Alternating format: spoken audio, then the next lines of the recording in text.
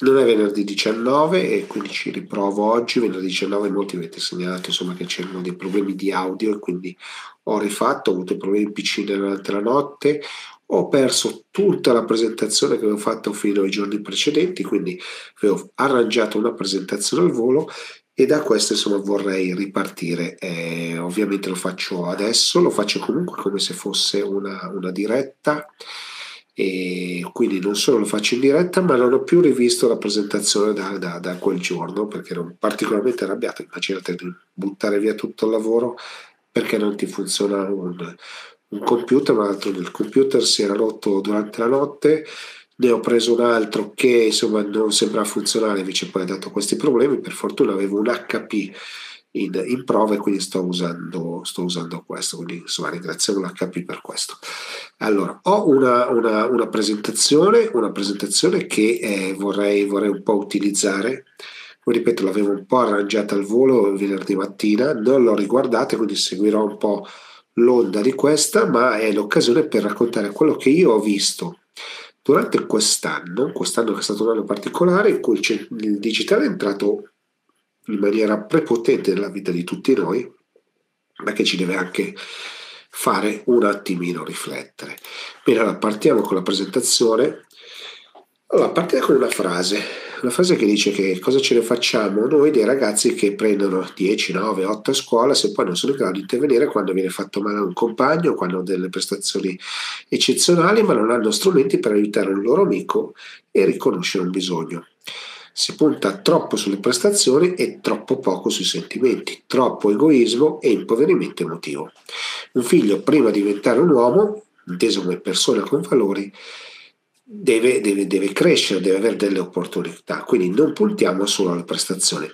Bene, questa frase non è di quest'anno, è di qualche anno fa ed è attribuita a Piero Angela, quindi insomma stiamo parlando di chi vive la realtà, la tecnologia, il digitale e guarda con occhi disincantati il futuro e il presente del mondo, no? L'ha fatto per anni, è stato per anni una delle persone forse più autorevoli in assoluto per divulgare la conoscenza, no? Quindi chi meglio di Piero Angela.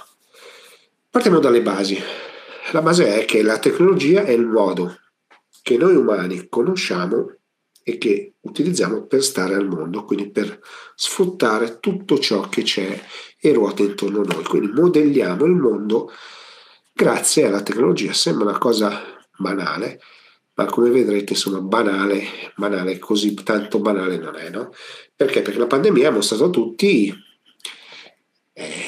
agli italiani, ma anche alle imprese, che insomma si può fare molto da casa ed è necessario il computer, che questo è un cambiamento abbastanza repentino, no? Che c'è stato, cioè la centralità del computer rispetto ai tablet o agli smartphone. Però non tutte le cose si possono fare da casa. E non penso solo a chi lavora in un'azienda e quindi deve necessariamente essere lì, ma ci sono tantissimi lavori, soprattutto se penso alle PMI, che non si possono svolgere a casa. E questo insomma praticamente è un problema. Secondo fatto che reputo particolarmente interessante è che la tecnologia è qua, ma già ci sta dominando. E uno dice, caspita, come mai ti viene in mente una frase di questo tipo? Ovviamente ho sbagliato a cliccare. Beh, perché tanto cominciare ce ne siamo accorti che la dipendiamo da questo schermo che ci racconta qualcosa, abbiamo necessità di guardare quello schermo o comunque uno schermo per avere le informazioni, e però dobbiamo sempre ricordarci la base, cioè l'uomo raggiunge la sua essenza attraverso la tecnica, lo dicono tutti i filosofi, non è che lo dico io, quindi spesso ce lo dimentichiamo. Vorrei dire anche un'altra cosa. Qui ruberò un'altra frase che mi dice: non è un'epoca di cambiamento, ma un cambiamento d'epoca. Bene, la frase è di Papa Francesco. Insomma, è curioso, no? Che un Papa, quindi appartenente forse all'istituzione più storica, no? Assolutamente, che ha attraversato i secoli, pensi al fatto che quella che stiamo vivendo sia un'esperienza particolare e ci sia un cambiamento d'epoca. Quindi questo è un fatto sicuramente interessante. Volevo bere un goccio d'acqua. Intanto andiamo avanti. La tecnologia quest'anno ci è invaso a scuola, ci è invaso a scuola con tutti i problemi che ci siamo portati dietro, no? Problemi della DAD, problemi di banda, problemi di non avere un computer da far utilizzare ai ragazzi, problemi di attenzione, problemi di preparazione e a tutto questo poi ci sono tutti quei problemi stranamente collegati, penso agli esami universitari, come se c'è dietro un browser perché così non si possa manipolare il computer, alcuni addirittura fanno gli esami con il cellulare, devi inquadrare la camera dietro, alle spalle, sopra, sotto, no? Quindi c'è una mancanza di fiducia, ma al contempo stiamo portando tutta l'esperienza scolastica a livello di prestazioni. Quindi, quante tabelline sai, quanto sei bravo a comprendere un testo, però ci stiamo dimenticando che la scuola è ben altro, l'istruzione è ben altro, l'università è ben altro e questo, insomma, su questo dovremmo farci delle serie domande, perché non è solo un problema di parcheggiare a casa i figli, fare rimanere a casa un genitore, perché magari prima, seconda, terza elementare c'è bisogno di qualcuno a fianco. Non è una questione di orari, di quando si fa lezione o di quanto si fa lezione, ma è un problema a tutto tondo, un problema culturale, di trasmissione di valori, di educazione che ci stiamo perdendo. E questo sicuramente è un problema drammatico. Per fortuna c'è la tecnologia che ci è venuta in conto, ci permette di avere la DAD. 10 anni fa non l'avremmo potuto fare, 10 anni fa non avremmo potuto fare niente di quello che probabilmente abbiamo vissuto per molti che lavorano per esempio nel terziario, però questo è un problema e la tecnologia ovviamente ci ha invaso ovviamente il lavoro, anche qui la sostenibilità passa da tutta una serie di considerazioni, no? Cioè avere la banda, avere i computer, io ho visto gente che i primi giorni del primo lockdown usciva dagli uffici con il computer desktop perché non aveva a disposizione un portatile, quindi monitor, computer, tastiera, mouse e tornava a casa. Cioè qualcosa di clamoroso, no? Abbiamo visto. Perché? Perché non eravamo pronti forse dopo un anno iniziamo forse, ripeto forse, ad essere pronti. Ma la tecnologia ci ha cambiato anche il tempo libero. Il tempo libero perché al di là dei vari Netflix, Spotify e tutto quanto, insomma, io con Late Shows non ho avuto successo perché eravamo chiusi in casa probabilmente, beh, è cambiato il tempo libero perché la gestione che noi abbiamo con i nostri amici, con i nostri familiari passa molto spesso attraverso questo computer. Sembra banale, ma non lo è, no? Passa tutto attraverso questo computer, questo schermo e noi parliamo, io sto parlando davanti allo schermo, voi probabilmente mi state guardando davanti al vostro schermo, vi chiedete che è sto pazzo, no? Però non è una battuta, è la realtà che abbiamo imparato a vivere e a convivere. E quindi dicevo, come anche nei rapporti personali tutto quanto è cambiato, no? Bene, ma vediamo se tutto quanto è realmente sostenibile, no? Perché poi alla fine della fiera quello che conta poi è capire se la realtà che stiamo vivendo è sostenibile, no? E quindi in un mondo moderno controllato dagli algoritmi, già oggi l'esperienza della pandemia ha dimostrato i limiti e le potenzialità, no? di questo modo di vivere. Ma non è solo una questione di sistemi automatizzati, ma sistemi sostanzialmente pensati e pensanti che possono prendere decisioni per noi più o meno col nostro consenso. E voi direte, ah, ma cos'è che sta dicendo? Beh, pensateci, se siete in una strada in un paese che non conoscete, avete il navigatore, col navigatore impostate l'indirizzo e fate quello che vi dice il navigatore, perché voi intanto non sapete dove vi trovate. Beh, il navigatore è l'elemento pensante, il cervello, e voi siete i muscoli.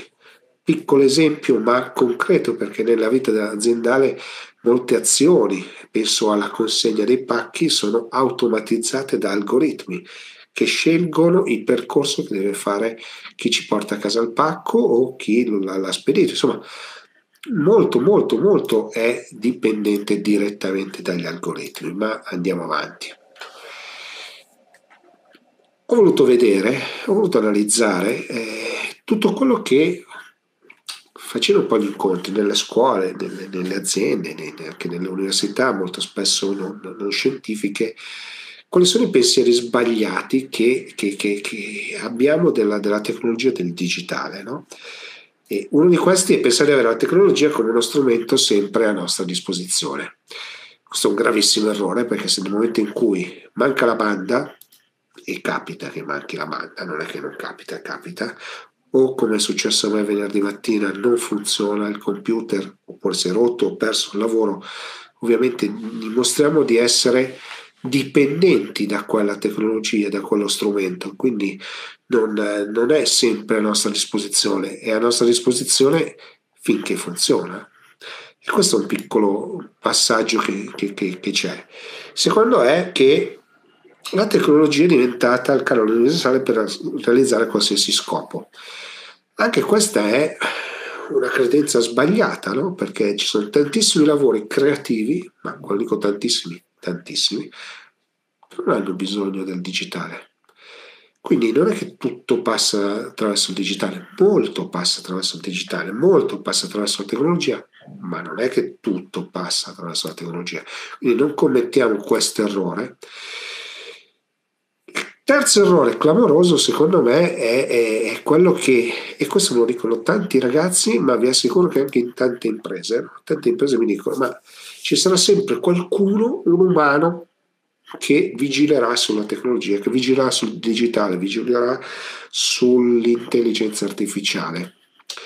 E vi svelerò una cruda realtà, molti dei processi di tutti i giorni non c'è un omino che controlla cosa sta facendo il digitale e drammaticamente l'esempio è nella regione Lombardia il fatto che alcuni luoghi dove si devono fare le vaccinazioni sono andati vuoti perché la tecnologia non ha funzionato e non ha inviato gli SMS agli anziani per andare a fare la vaccinazione. Non c'è un uomo che va a controllare.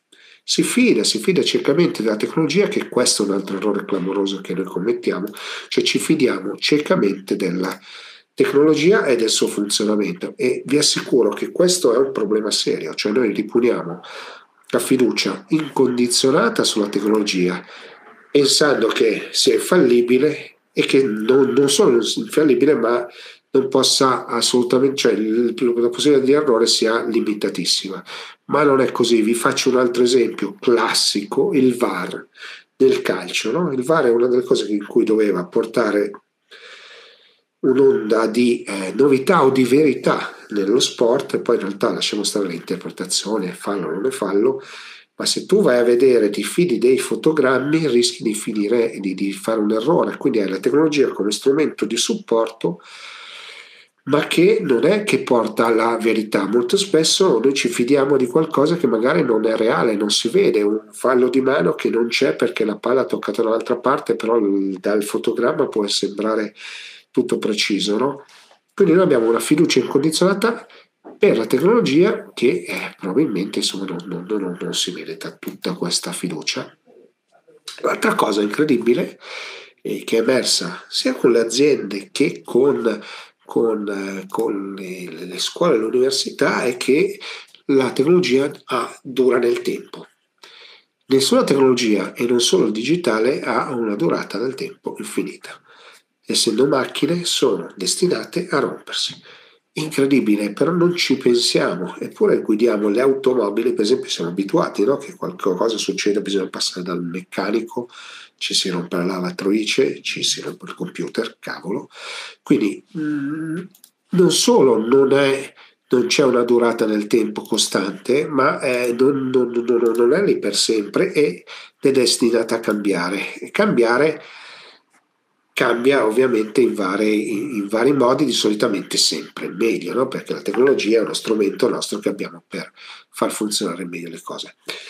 Abbiamo degli altri miti, e io mi sono accorto ancora di questo parlando con molti di voi, ma anche a tanti convegni, soprattutto questo. C'è il mito della velocità. La tecnologia è più veloce dell'essere umano, c'è sempre questa credenza che tutto sommato è vera, ma è vera in che cosa? Nei processi ripetitivi. Poi lasciamo stare che sta arrivando il machine learning, il deep learning, quindi le macchine stanno un pochino imparando. Però questo è un falso mito assolutamente che viviamo, no? Cioè che la velocità sia diventata l'elemento principale della tecnologia. Come la precisione, no? E gli esempi che ho fatto prima, insomma, lo dimostrano ampiamente. Peraltro dobbiamo anche ricordarci, e non sempre capita, che non tutto nel mondo è misurabile. Le emozioni non sono misurabili, io posso emozionarmi per un film che mi è seduto accanto, no, per la musica, per un'immagine, per un panorama, per qualcosa che mi è stato fatto, posso provare un dolore in un modo e che qualcuno in un altro, non è tutto misurabile. E questa è un'altra delle cose di quei falsi miti che viviamo. C'è un altro falso mito che è quello dell'efficienza, perché le macchine non si riposano mai, ragazzi, le macchine funzionano sempre 24 su 24, noi dobbiamo riposarci, abbiamo le pause caffè, pausa sigaretta, le 8 ore, i sindacati, le macchine no, funzionano sempre. In realtà sappiamo benissimo che funzionano quasi sempre, come quando uno dice no, che gli uomini si ammalano, le macchine no, che è una verità, o che non scioperano, no? Sono verità, ma non è così. Cosa è successo? È successo che ci siamo accorti che il digitale è diventato conveniente. È diventato conveniente per cui con lo smart working, anche per le emissioni di CO2, ma semplicemente per il consumo di carburanti, ma semplicemente per il tempo perso, conviene fare smart working rispetto a fare i viaggi, a fare le riunioni nei luoghi, insomma, di solito in cui si facevano di solito, no? Le varie aziende. Quindi questo si può lavorare quando si vuole, anche questo è un po' un falso mito, perché poi abbiamo visto che siamo sempre in call con qualche collega e quindi in realtà non è così vero, però teoricamente con lo smart working, lavorando in remoto, potresti lavorare per obiettivi e quindi gestirti un pochino meglio il tempo, ma soprattutto per esempio gestire i figli se sono piccoli e poterli aiutare mentre stanno facendo la didattica a distanza e lavorare magari in un secondo momento. Il digitale conviene perché poi le macchine iniziano a fare dei compiti umani e l'abbiamo visto insomma in mille modi, qualcosa funziona, qualcosa no, però anche questo succede, ma non è una novità.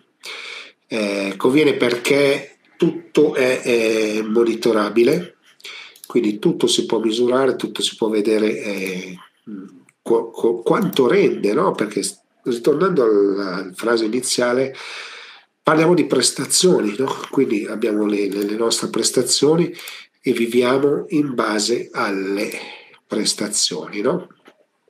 Andiamo a vedere cosa diceva Hegel. Diceva che nel futuro la ricchezza non sarà più determinata dai beni ma dagli strumenti, perché i beni si consumano mentre gli strumenti sono in grado di costruire nuovi beni. No?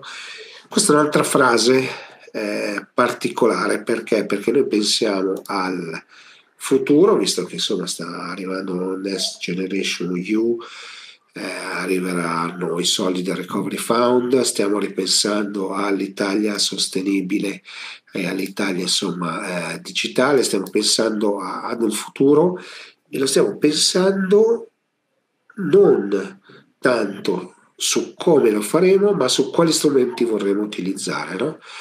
E questo secondo me dovrebbe farci riflettere perché noi pensiamo di poter governare la tecnologia, ma la tecnologia, essendo una parte umana, il modo in cui noi, ricordo, utilizziamo e sfruttiamo per assecondare il mondo, ok? O a soggiocare, insomma, chiamatelo come volete, in realtà la tecnologia ci sta un pochino prendendo la mano. E questo è una cosa particolare. Perché? Perché ovviamente abbiamo i beni materiali e i beni immateriali, noi pensiamo che la tecnologia possa risolvere i problemi, però rischiamo solo di andare a cercare certe soluzioni che sono quelle soluzioni che possiamo risolvere attraverso la tecnologia.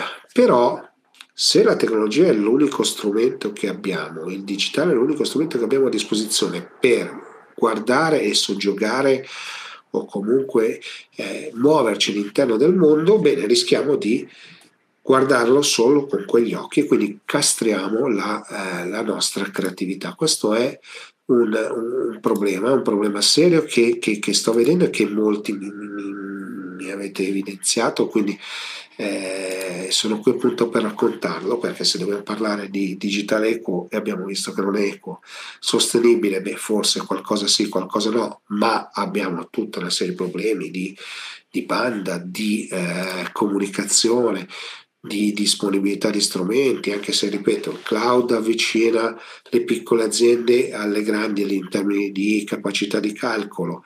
La DAD, se ci fosse la banda e via di seguito, tutto quanto funziona, ci siano i computer, ovviamente tutto quanto funziona, va bene, però ci sono delle mancanze sulle quali dobbiamo lavorare. Peraltro adesso vi mostrerò una slide che è abbastanza significativa. Significativa perché? Perché io quando dico sempre nei miei incontri, no, che le persone stanno iniziando ad assumere un ruolo meno importante all'interno all'interno delle imprese. E uno dice, ma perché? E perché? Perché se meno persone possono entrare all'interno dell'edificio, capite che il valore delle persone diventa importante. Quindi chi faccio entrare? Faccio entrare i capi, faccio entrare i data scientist in un'azienda che è data driven, quindi mossa dai dati, faccio entrare le commesse, il valore delle persone è cambiato e questo è qualcosa che pochi hanno osservato, però, ripeto, partecipando a tanti incontri, è una cosa che molti mi hanno indicato, no? E mi hanno indicato anche un'altra cosa, no? Che abbiamo creato un mondo che è più equo perché sembra che apparentemente, perché ripeto, apparentemente, ci siano le stesse opportunità per ciascuno di noi, per le aziende, ripeto, democratizzazione del cloud, tante innovation hub dove andare a provare la tecnologia e capire cosa si può fare, ma questo vale anche per le pubbliche amministrazioni che possono cambiare il modo con cui dialogare con le persone, no? Penso solo a customer experience, ma anche banalmente come noi oggi interagiamo con le aziende, con le persone, con la pubblica amministrazione. Quindi tutto quanto sta cambiando, ma mancano tutta una serie di diritti. Questo è un altro problema enorme che abbiamo e che ci troviamo ad affrontare. Ci mancano tutta una serie di diritti perché ci manca il diritto alla connessione, che è un diritto importante, un diritto ad essere offline, ma anche un diritto ad essere informati. Sembra un'altra sciocchezza, no? Viviamo in un overload di informazioni, siamo bombardati da informazioni di tutti i tipi, veramente di tutti i tipi. Poi in realtà ci mancano le informazioni base. Ma rispetto a un anno fa, quanti sono, sappiamo benissimo quanti sono i morti, quanti sono le terapie intensive, quanti sono i malati, ma non abbiamo un'idea di cosa ci sta succedendo intorno, zona per zona, eppure magari con gli open data, quindi dei dati pubblici, sarebbe stato tutto quanto molto, molto, molto più facile. E questo vale per tantissime cose, no? E abbiamo visto, adesso aspettate che ho sbagliato, mi sa cliccare, abbiamo visto che insomma ci sono tutta una serie di generazioni tagliate fuori dal digitale. L'iscrizione ai vaccini ovviamente è uno di questi esempi. Fatichiamo a capire le condizioni d'uso, ormai le condizioni d'uso delle applicazioni, ma anche se saliamo in una macchina o compriamo una nuova televisione, non li legge nessuno, sono diventati i nuovi bugiardini delle medicine, però in realtà insomma ci sono delle regole, delle cose che noi dovremmo sapere, ricordare che con il GDPR i padroni delle informazioni saremmo noi, che li diamo in affidamento alle aziende a cui diciamo accettano. Sono loro i dati sono nostri e loro li hanno solo in custodia e questo molto molto molto spesso ce lo dimentichiamo. E le regole saranno sempre più stringenti. Penso a questi giorni che nell'Unione Europea si sta pensando agli open data pubblici e stanno mettendo delle regole per poter creare ed estrarre valore dalle informazioni che magari sono informazioni che appartengono a tutti, no? O semplicemente magari delle nostre informazioni che sono state anonimizzate, quindi tolti i riferimenti, a noi. Quindi tutto quanto insomma sta cambiando tanto che mai come quest'anno ci siamo accorti di avere un'identità digitale, lo SPID, l'identità biologica, la carta d'identità elettronica, i nostri accessi ai principali data social network, e insomma abbiamo le nostre identità tradizionali, no? Di chi ci vede, ci saluta per strada o insomma quella dei parenti, no? E quindi anche questo qui è una concezione che quest'anno è entrata prepotentemente, quindi l'identità digitale, l'identità biologica, l'identità diciamo acquisita, reputazionale si stanno mischiando. Anche questa è un'altra novità che ho visto e sulla quale dovremmo riflettere. Come dovremmo riflettere sul fatto che siamo degli immigrati digitali.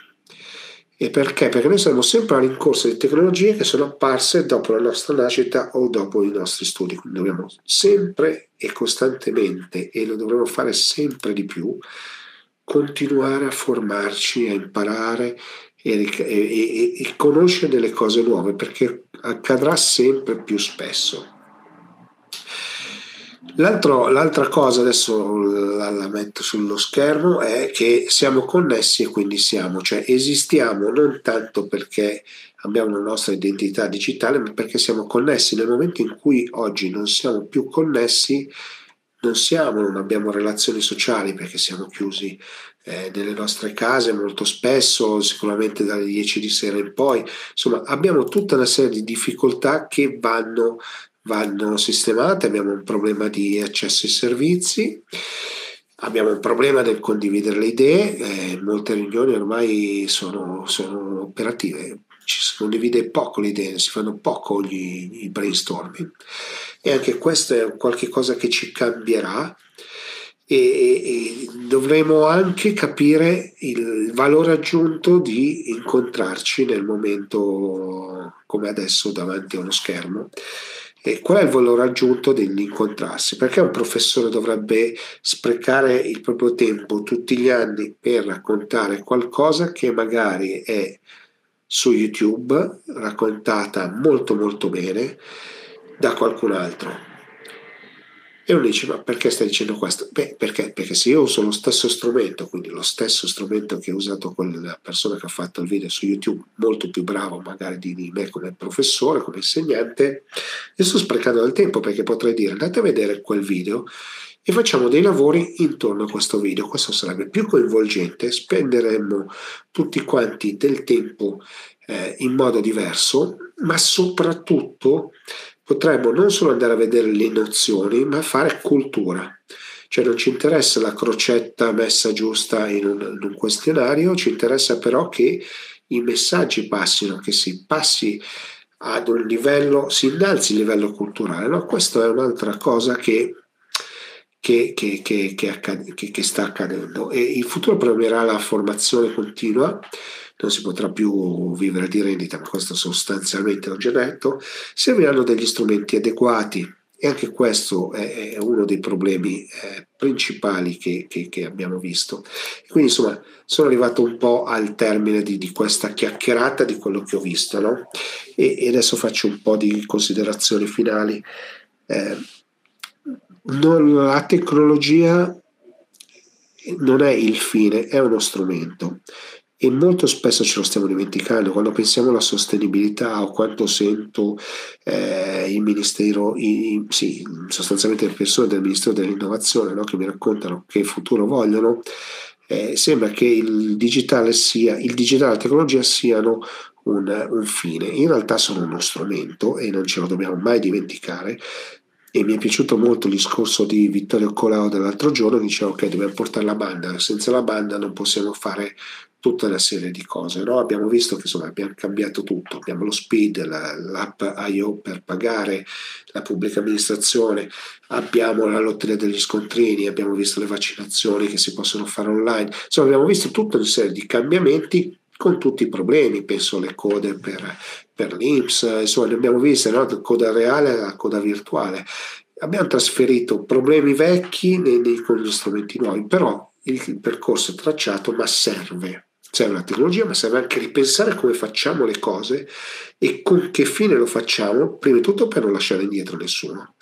Altrimenti l'equità del digitale o delle città, delle smart cities non ci sarà se lasciamo indietro qualcuno, se lasciamo indietro le periferie, se non portiamo internet, se non diamo i computer, se non abbiamo la possibilità di avere delle connessioni decenti. È inutile che raccontiamo di smart working, accesso alla pubblica amministrazione digitale, lavorare in modo diverso. Dopodiché c'è qualcuno che dice, e qui vado a chiudere così la discussione, c'è qualcuno che dice sì, ma noi possiamo sempre controllare la tecnologia. Questa è una falsità clamorosa, no? Perché abbiamo visto quando Facebook aveva messo a confronto, a dialogo due intelligenze artificiali, hanno iniziato a parlarsi con il linguaggio nostro naturale, dopodiché hanno iniziato a trovare nell'efficienza un linguaggio che non era più comprensibile a noi e quindi hanno sospeso il processo perché non era più visibile.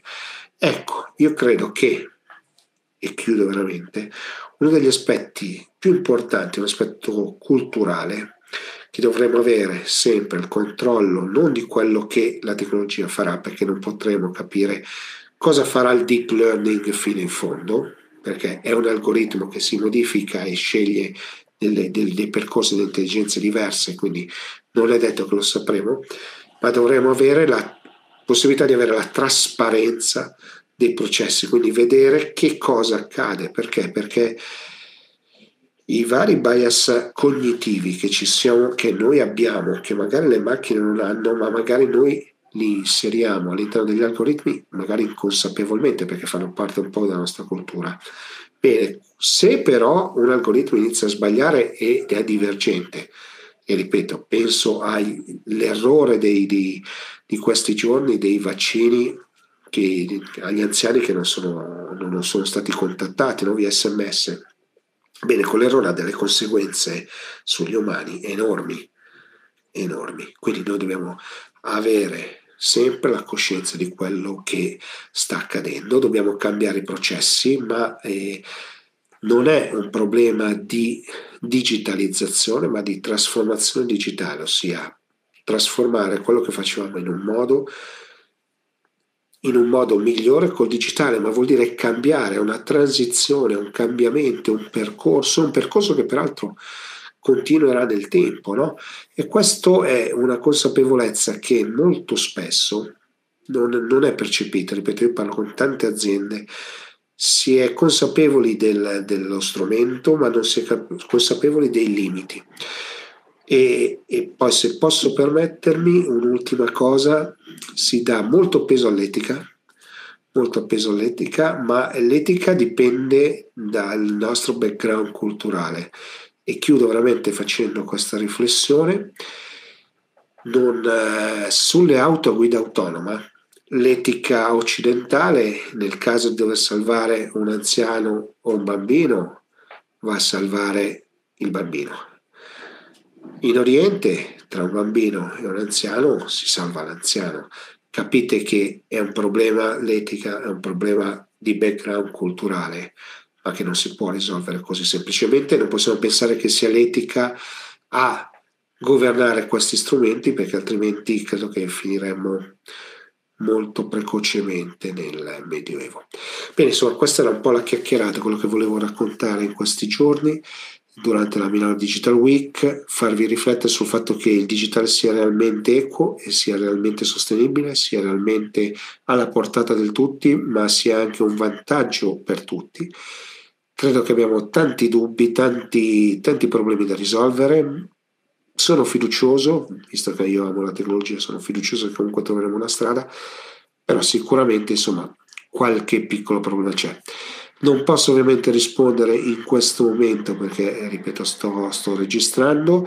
Vi invito a lasciare commenti se vi è piaciuto, se non vi è piaciuto, insomma, fatemi sapere comunque cosa ne pensate.